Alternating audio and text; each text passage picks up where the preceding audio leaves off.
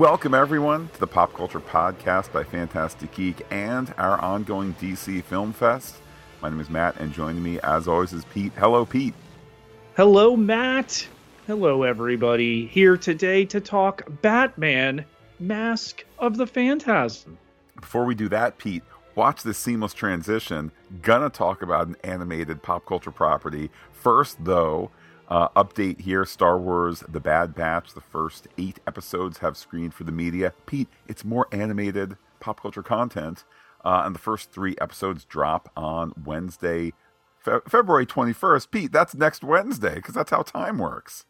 It is, I can report, it is a return to form after the very mixed bag of the second season. Don't get me wrong, it was solid, but, not as good as moments in the first season.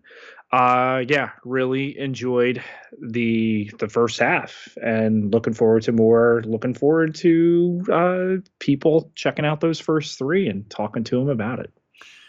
Meanwhile, over in the Star Trek universe, Discovery's final season will have its 2-episode premiere on April 4th. At least, Pete, that's what they would have you believe.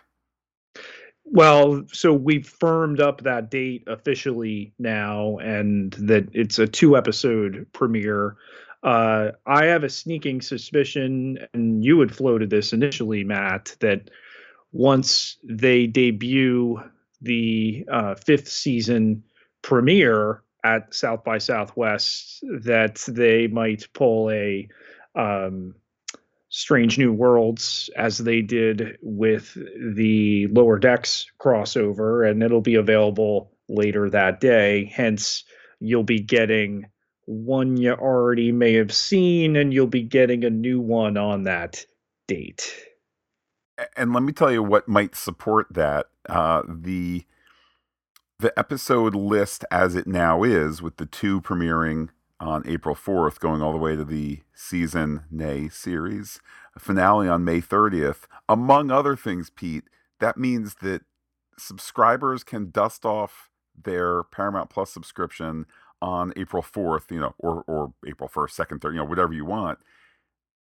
And then take it through May 4th, get billed for that day, then cancel anytime before or after the May 30th finale. Like, to me, it just does not make sense. Why in the world, if you have 10 episodes, which would go across like 9 billable weeks, if you will, that sort of thing, I don't know why you would have them all happen in under 2 months of billing when you could milk the 3rd billing month out of people. Again, just speaking from like the dollars and cents perspective, as a subscriber, I'm happy. Frankly, I'm happy that I'll be able to show my value of Star Trek Discovery, probably canceling the Paramount Plus subscription after May 30th when we're all done podcasting, blah, blah, blah, blah, blah. I'm happy to make that choice as a consumer, but as a faux, studio person here, it's nonsensical. So if you do have that episode premiere earlier, then that kind of loops in the earlier billing. So I guess the takeaway here is watch to see if any of these dates are on the move. Well, given the really, really reliable nature of the Paramount Plus infrastructure, maybe they have some doubts as well, Matt. And surprise, surprise, there were people, I don't know why you would watch the Super Bowl on Paramount Plus, but there were people who were doing that and had a really lousy experience. I watched the Super Bowl on Paramount Plus because we don't have cable, and were there issues? I don't think. We might have needed to restart initially. We responded to some on Twitter. Yeah. So, I mean, it's always, the Paramount Plus app is so bad, so consistently. It was the same thing. Pete, somehow, recently, my daughter has become a big Young Sheldon fan, seeing all the older episodes on HBO Max, just Max. And then, do we have can we watch the new episodes? Yep, sure, it's Paramount Plus, and then click on it and the sound's not working and you need to restart, like all that stuff. That's only on Paramount Plus does that happen semi-consistently versus all the other stuff where it's just like every so often it's like, oh, that's weird. Let me quick restart the Fire Stick. Okay, cool, everything's working. So I don't know. I don't know about any. Pete, I know why Star Trek Discovery is in its final season. It's because they're trying to clean up their finance sheets before somebody else buys this company and does Discovery season 6. At least that's my hope. Well, I mean, we got a lot of echoes of that with the fourth season cancellation of Evil with an old Fantastic Geek favorite. Yeah, one of the stars of that, Mike Coulter, formerly Luke Cage. What is it that Evil starring Mike Coulter and Discovery starring Sneaker Martin Green have in common? Anyhow, Pete, moving on to the next thing here. In the last week, the Deadpool and Wolverine trailer. Not only was it huge on Super Bowl night, some people saying, "Oh, they only did a 30-second sizzler versus, Wicked did a full trailer and so on and so forth." The stat for the Deadpool and Wolverine trailer is most views ever in 24 hours, surpassing Spider-Man No Way Home. That, Pete, is the current, or rather, future health of the MCU. People want to see the movies they want to see, and Deadpool and Wolverine is going to be huge this summer. It kicked off a really big week for Marvel. Not only that, you had the Fantastic Four cast formal announcement, complete with the retro art on Valentine's Day, and then topped it off with the X-Men 97 premiere date, that of March 20th. But hey, Matt, Marvel's fallen off, right? Look, with all the announcements, and if you want to be a cynic, announcements ahead of the Disney stock proxy vote thing that's going on in business land, okay, maybe. That still doesn't change the fact that a lot, the Deadpool and Wolverine trailer made sense for the Super Bowl, and announcing X-Men 97 a month before it comes out, not announcing, the trailer for it, that makes sense as well. Okay, you want to throw a Fantastic Four in there because you're now prepping filming. The ink has dried on those contracts, presumably, and you want to get out, have your own announcement before it's like, why is Pedro Pascal in a blue, onesie with a 4 on it? All of that stuff. Yeah. Has there been some Marvel stuff that maybe the audience did not want, or the audience didn't know it wanted in the case of the Marvels, and people are now discovering on Disney Plus? Sure. The want is there. The want is there for Deadpool, Fantastic Four, X-Men, lots of great. There's a bright, shiny future here for the MCU, particularly they've contracted with how much is coming out. There's less coming out. Um, Wise people made that decision to say that's going to only add value to what is coming out, assuming it's all good. So they're doing what you're supposed to do. But what's the bright, shiny future for Fantastic Geek next week? Well, Pete, on our Patreon, we were running a poll to choose next week's episode between Batman Forever and Batman and Robin. Um, Both certainly nipply visions of the future, and the winner by 86% is Batman Forever. That's the Val Kilmer one, which I'm look. I don't think Batman Forever and Batman and Robin are anybody's two favorite Batman movies. I would have much preferred Batman Forever. So, Pete, democracy winning this time, and looking forward to Batman Forever next week on the podcast. But let's talk about this 1993 Batman animated one that I had never seen until now, that jumps off immediately, leaning into the really, really heavy organized crime aspect of Gotham. Yeah, I remember going to see this. It came out December 25th, 1993. Saw it on New Year's Day, 1994. Batman the Animated Series in full force, a year prior to that, year and a half prior to that.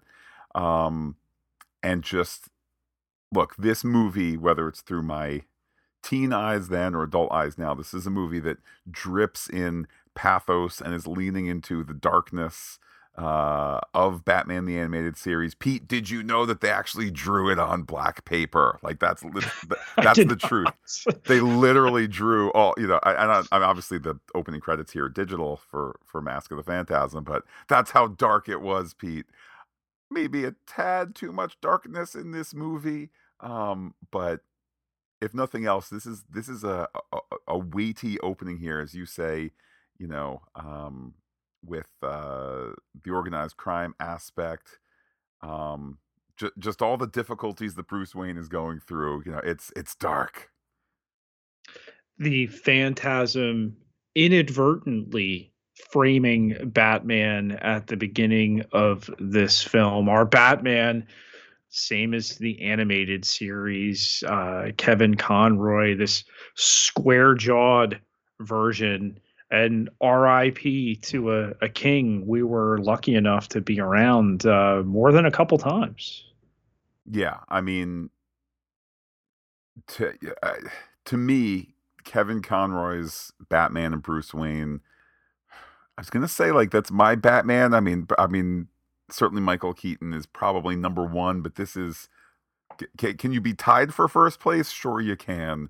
Um, 1A? one at yeah. I mean, just just so spot on.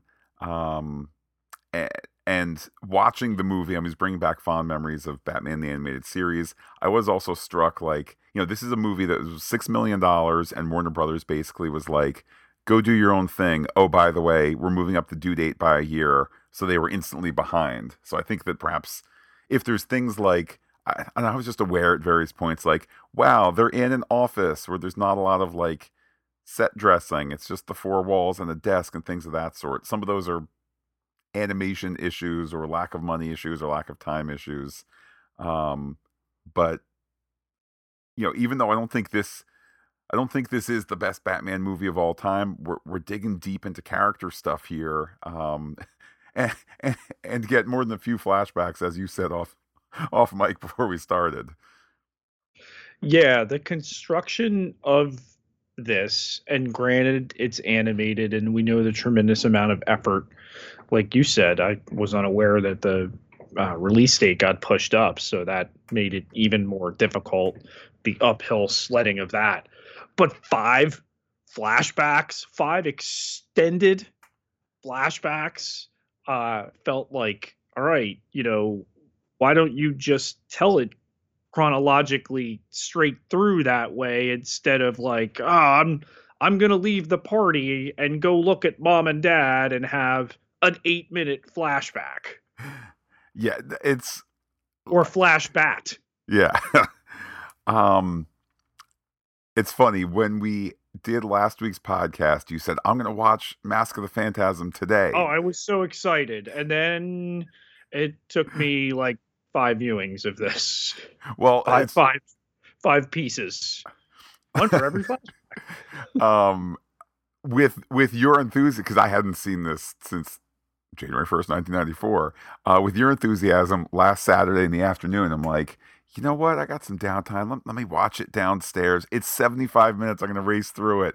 I was like, Uh-uh. boy, this is a big meal, man. This is a big 75. This is like, I thought I was going for burgers, but this is like a 2 pound burger. And yeah, I'm certainly not here to defend the movie that we got. I think there's some weird choices, like I had completely forgotten you get Joker towards the end. Mark Hamill, Pete. Some would say it's his second most iconic role, um, Some. but just choices like if you're gonna have Mark Hamill in it, he's obviously in a bunch of the animated episodes and so forth.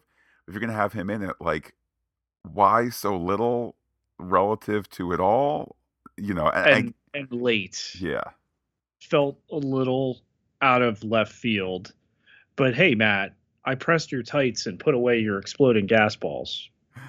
Um, in that regard, Pete, having the animated Alfred, having I don't know, having all of that, it was bringing back such fond memories.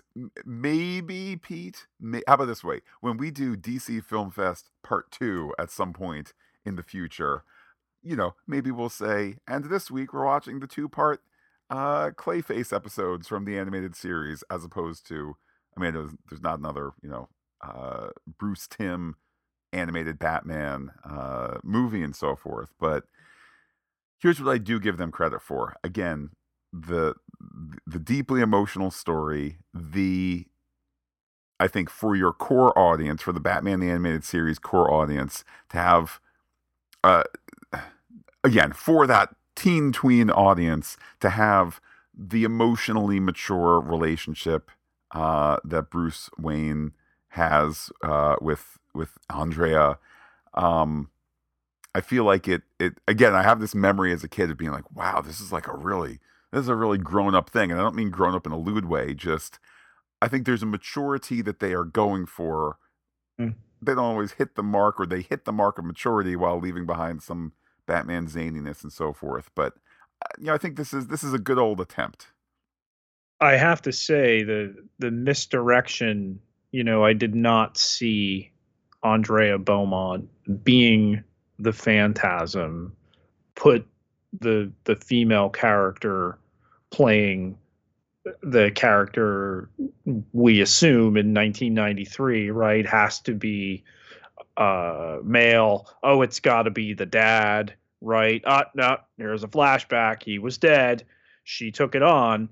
And, in retrospect now, to see her for the first time taking the phone call on the plane after the Phantasm has shown up in the beginning of the film doesn't really wash that she's the Phantasm. So wait, she went and took out a mobster, okay, and then made sure she was flying back into Gotham so she could call Councilman Arthur Reeves.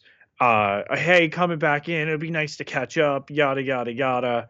Like, yeah, that doesn't check out.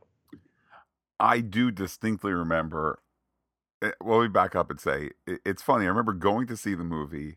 I certainly remember the Phantasm reveal that I'll dig into in a second. But as I was rewatching last week, I was like, oh, maybe this is why I don't remember more of seeing this movie, because it's a little bit of a snooze fest at times. But I do distinctly remember, back in the day, that Andrea Phantasm reveal just being pretty earth shaking.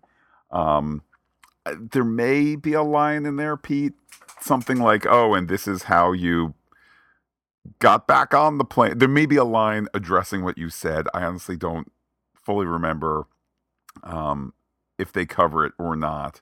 Um, but yeah, again, it's like this is a movie where the pieces are greater than the whole, and to have a brand new villain when you could have chosen, from all of Batman's villains, to say what are we gonna take as a feature film villain here, brand new villain where I dare say most people did not see that twist coming. Well, Pete, if you didn't see that twist coming now with your wisdom and your sensibility and so forth, then certainly would have gone over even better in 1993, 1994, where, as you're saying, the prospect of a female villain it revealed in this way, was a good hide. I mean, the blueprints, the fingerprints, if you will, are there, right? When Bruce meets her initially, she's talking to her deceased mother as he's at his parents' grave. So we set her up as slightly off kilter, but to get a story about Bruce before becoming Batman, this love lost once already that really kind of pushes him over the edge, and to see him go on adventures before Batman, it has a place. Yeah. Again, don't want to repeat myself. The parts are better than the whole. If you are, what is this, 1993? So you're 4 years after the Tim Burton Batman. Um, Batman Returns has come and I don't say come and gone. Batman Returns has happened. You've added to the modern, Batman storytelling. You have a year's worth of, probably the better part of the 65 episodes of the first season of the animated series are out there as well. Now is not the time. We always joke about it. Now is not the time to show, to have a story that's deeply steeped in the death of the Waynes and all of that. But you're right. We do get, proto Batman, and we do get that kind of, year zero, if you will, type stuff. It's good territory to go to, especially if you're saying we're not going to, everybody's watching the first Batman movie on VCRs and whatnot. We're not going to do parents killed again.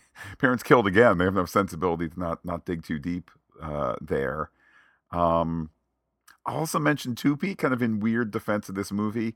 I think of how subsequent movies, the certainly Batman Begins, as well as the Robert Pattinson The Batman, kind of using the organized crime layer of badness as a test bed. Even the Nicholson movie to a certain degree, but kind of using that organized crime as a play as the manure from which you can grow a Phantasm or a Joker.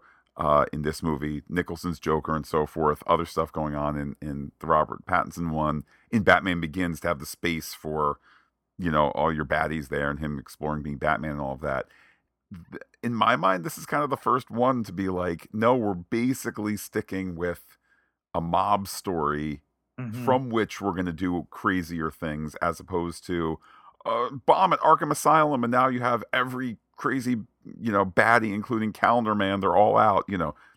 This is more restrained. Yeah. So by the time Salvatore Valestra, Sal the Weezer, as the Joker will later call him, is showing up breathing into an oxygen mask, which was a really unusual choice for 1993 animation, but really underscores that, you know, aged up aspect to this. Um, yeah, like they're fully committing to the non rogues gallery of Batman. You know, it would have been so easy, like you said, that let's take the Riddler, let's take Penguin, like, you know, we're post Batman Returns at this point. That stuff's been done on a big screen. Why return to it? Obviously, the animated series traffics in those characters, but here you know, before it was a thing, you pay wallet, you put it in a theater, you go with this untold story of, you know, Bruce's youth and this woman he met, and, you know, getting the Dear Bruce letter after his proposal, that uh functions as the catapult to making him become Batman.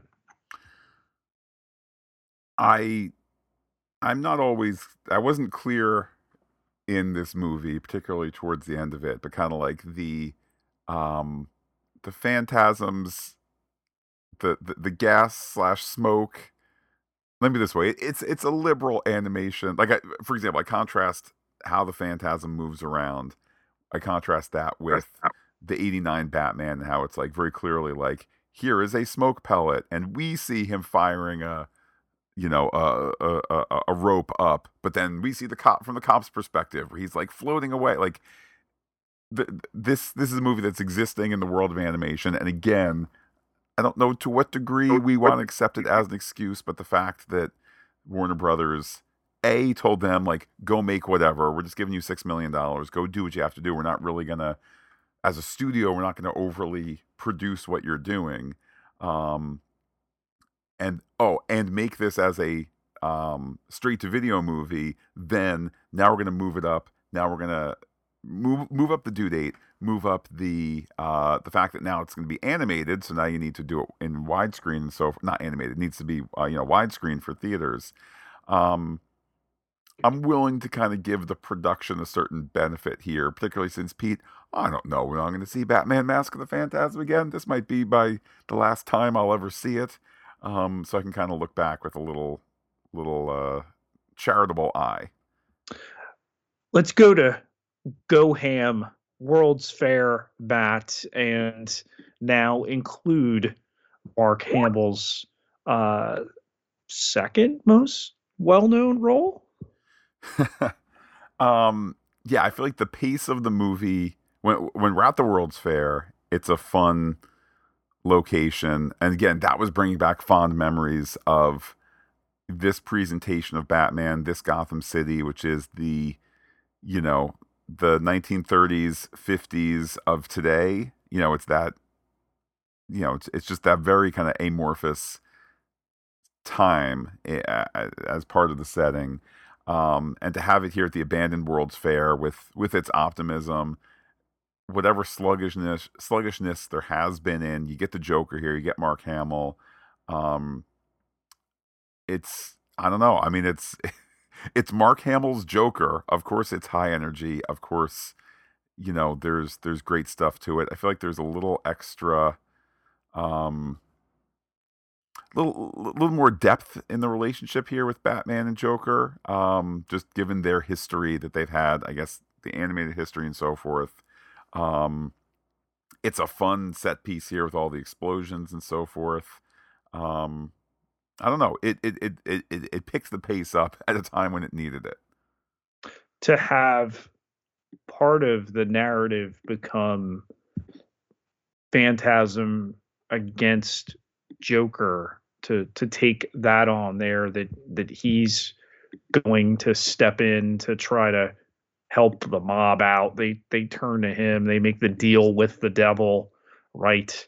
Um, that it's presumed the Phantasm at one point is Batman.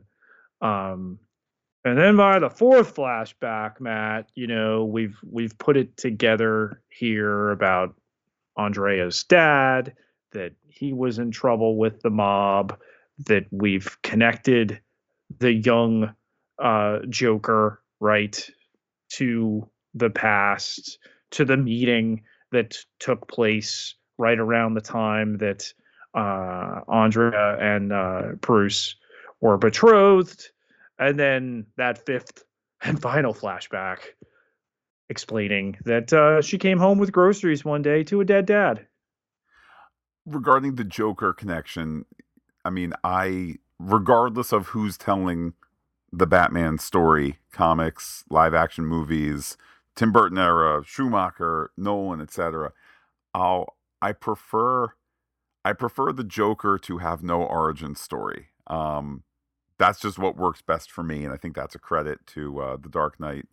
Um, yeah, it's just the Dark Knight film. Uh, if you're going to do a Joker origin story, I mean, again, this is one where they're committed to a mob based story. I don't think when we get the early views of, pre accident Joker and so forth, where he's leering at Andrea and so forth, I don't think like it's the perfect kind of sticky just in terms of you see leering guy on the outside, but it sticks in your mind, but not enough where you're like, wait, I know that profile, I know that grin. Um, so again, that's a good reveal too, where it's kind of like retroactively the Joker has been in it longer. Again, the part's stronger than the whole here. Um, and and you're right, Pete. If we didn't have enough flashbacks, we get flashback number 5. But Andrea's vengeance here in full fledged, and how about a 1993 animated movie pretty accurately, well, first off, calling them drones and pretty accurately predicting like drone usage. Um, yeah, yeah. I was struck by that. I enjoyed the visuals of the um mini Gotham that they're fighting in.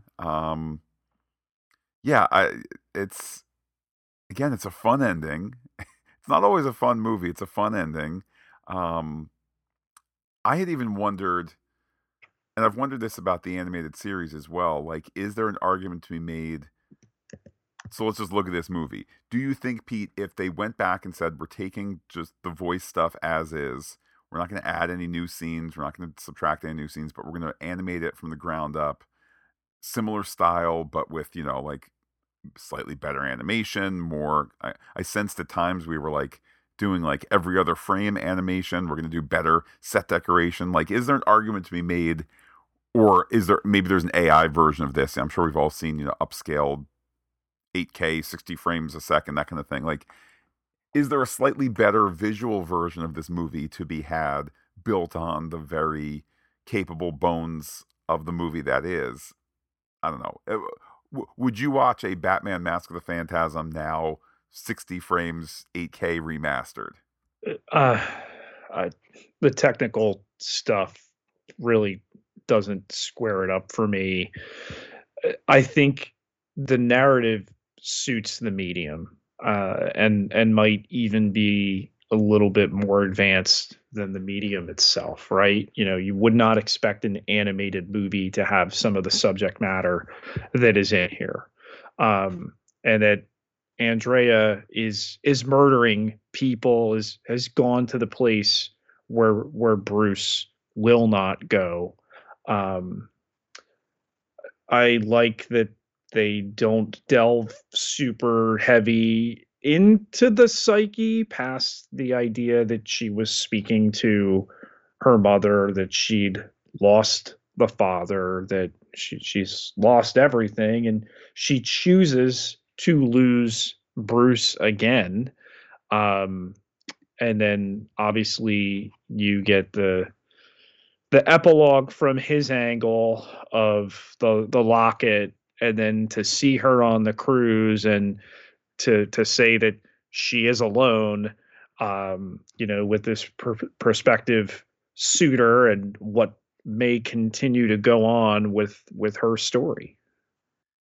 Yeah, it's an ambitious and it's an emotionally ambitious ending. I have to wonder, like, they probably, despite all the difficulties in making it and the change in when it was had to be handed in and all of that, I have to imagine that they were eyeing the ability to do more with it, and then only makes $5.6 million against a $6 million budget. Also, apparently there were marketing issues, in terms of it not being marketed enough, which I don't really have a memory of one way or another. I was uh, almost 14 when this came out, and definitely happy to go see Batman the Animated Series, the movie, if you will.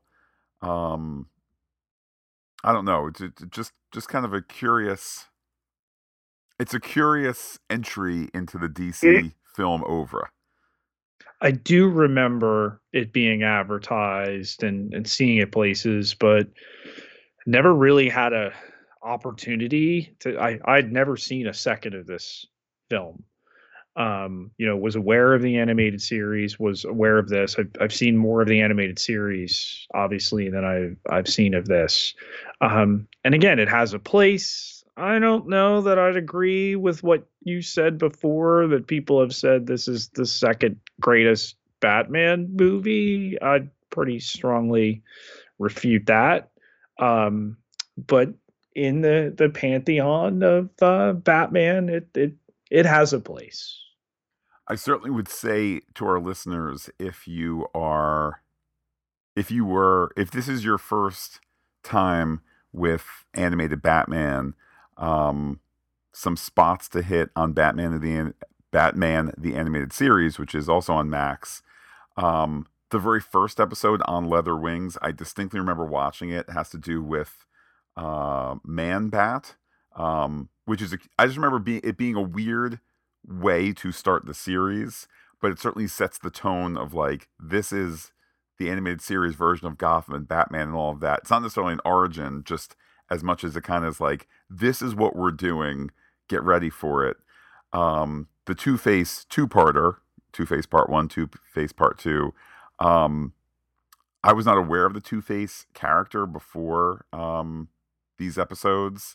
I think those are worth checking out. And then um, I think universally the best animated Batman episode, the best animated Batman story, is Heart of Ice, the Mister Freeze episode, which kind of rewrote the Mister Freeze origin. Had you could see shades of it in Batman and Robin and so forth. Won an Emmy, daytime Emmy for writing for an animated program. So yeah, this movie, Batman: Mask of the Phantasm, not necessarily the best animated Batman out there, but hopefully some other episodes could tickle some people's fancies. And before we wrap up here to Twitter we go, Pete, the poll on people's thoughts for Batman Mask of the Phantasm. One bat foul, that's with a PH, got 0%. Two bats fine, 12.5%. Three bats fairly good, got 12.5% as well. And four bats fantastic, got 75%. Some replies here on Twitter. First one up, Spider-Ham Lincoln at TessLC139. Saw it once years ago.